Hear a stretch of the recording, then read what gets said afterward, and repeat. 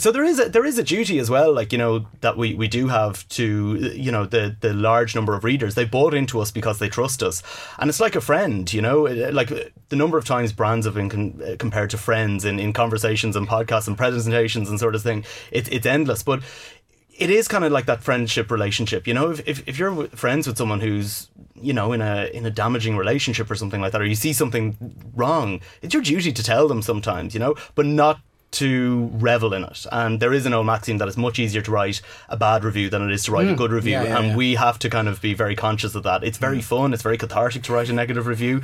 I was a music critic. It's actually easier to be bad. So much sometimes. And I was a music critic for the Indo for years, and with that, you know, you were dealing with international acts, and, you know, my review of you know, say Chris de Burgh in the Grand Canal Theatre was not going to bring his career crashing down on him, so I had that little bit more freedom to kind of, and yes, it was easier to write those things. And it is, as a writer, you want to be at your funniest, you want to be somewhat a little bit indulgent, but resisting that temptation and going through the proper channel, it's something that we just have to do as part of the responsibility.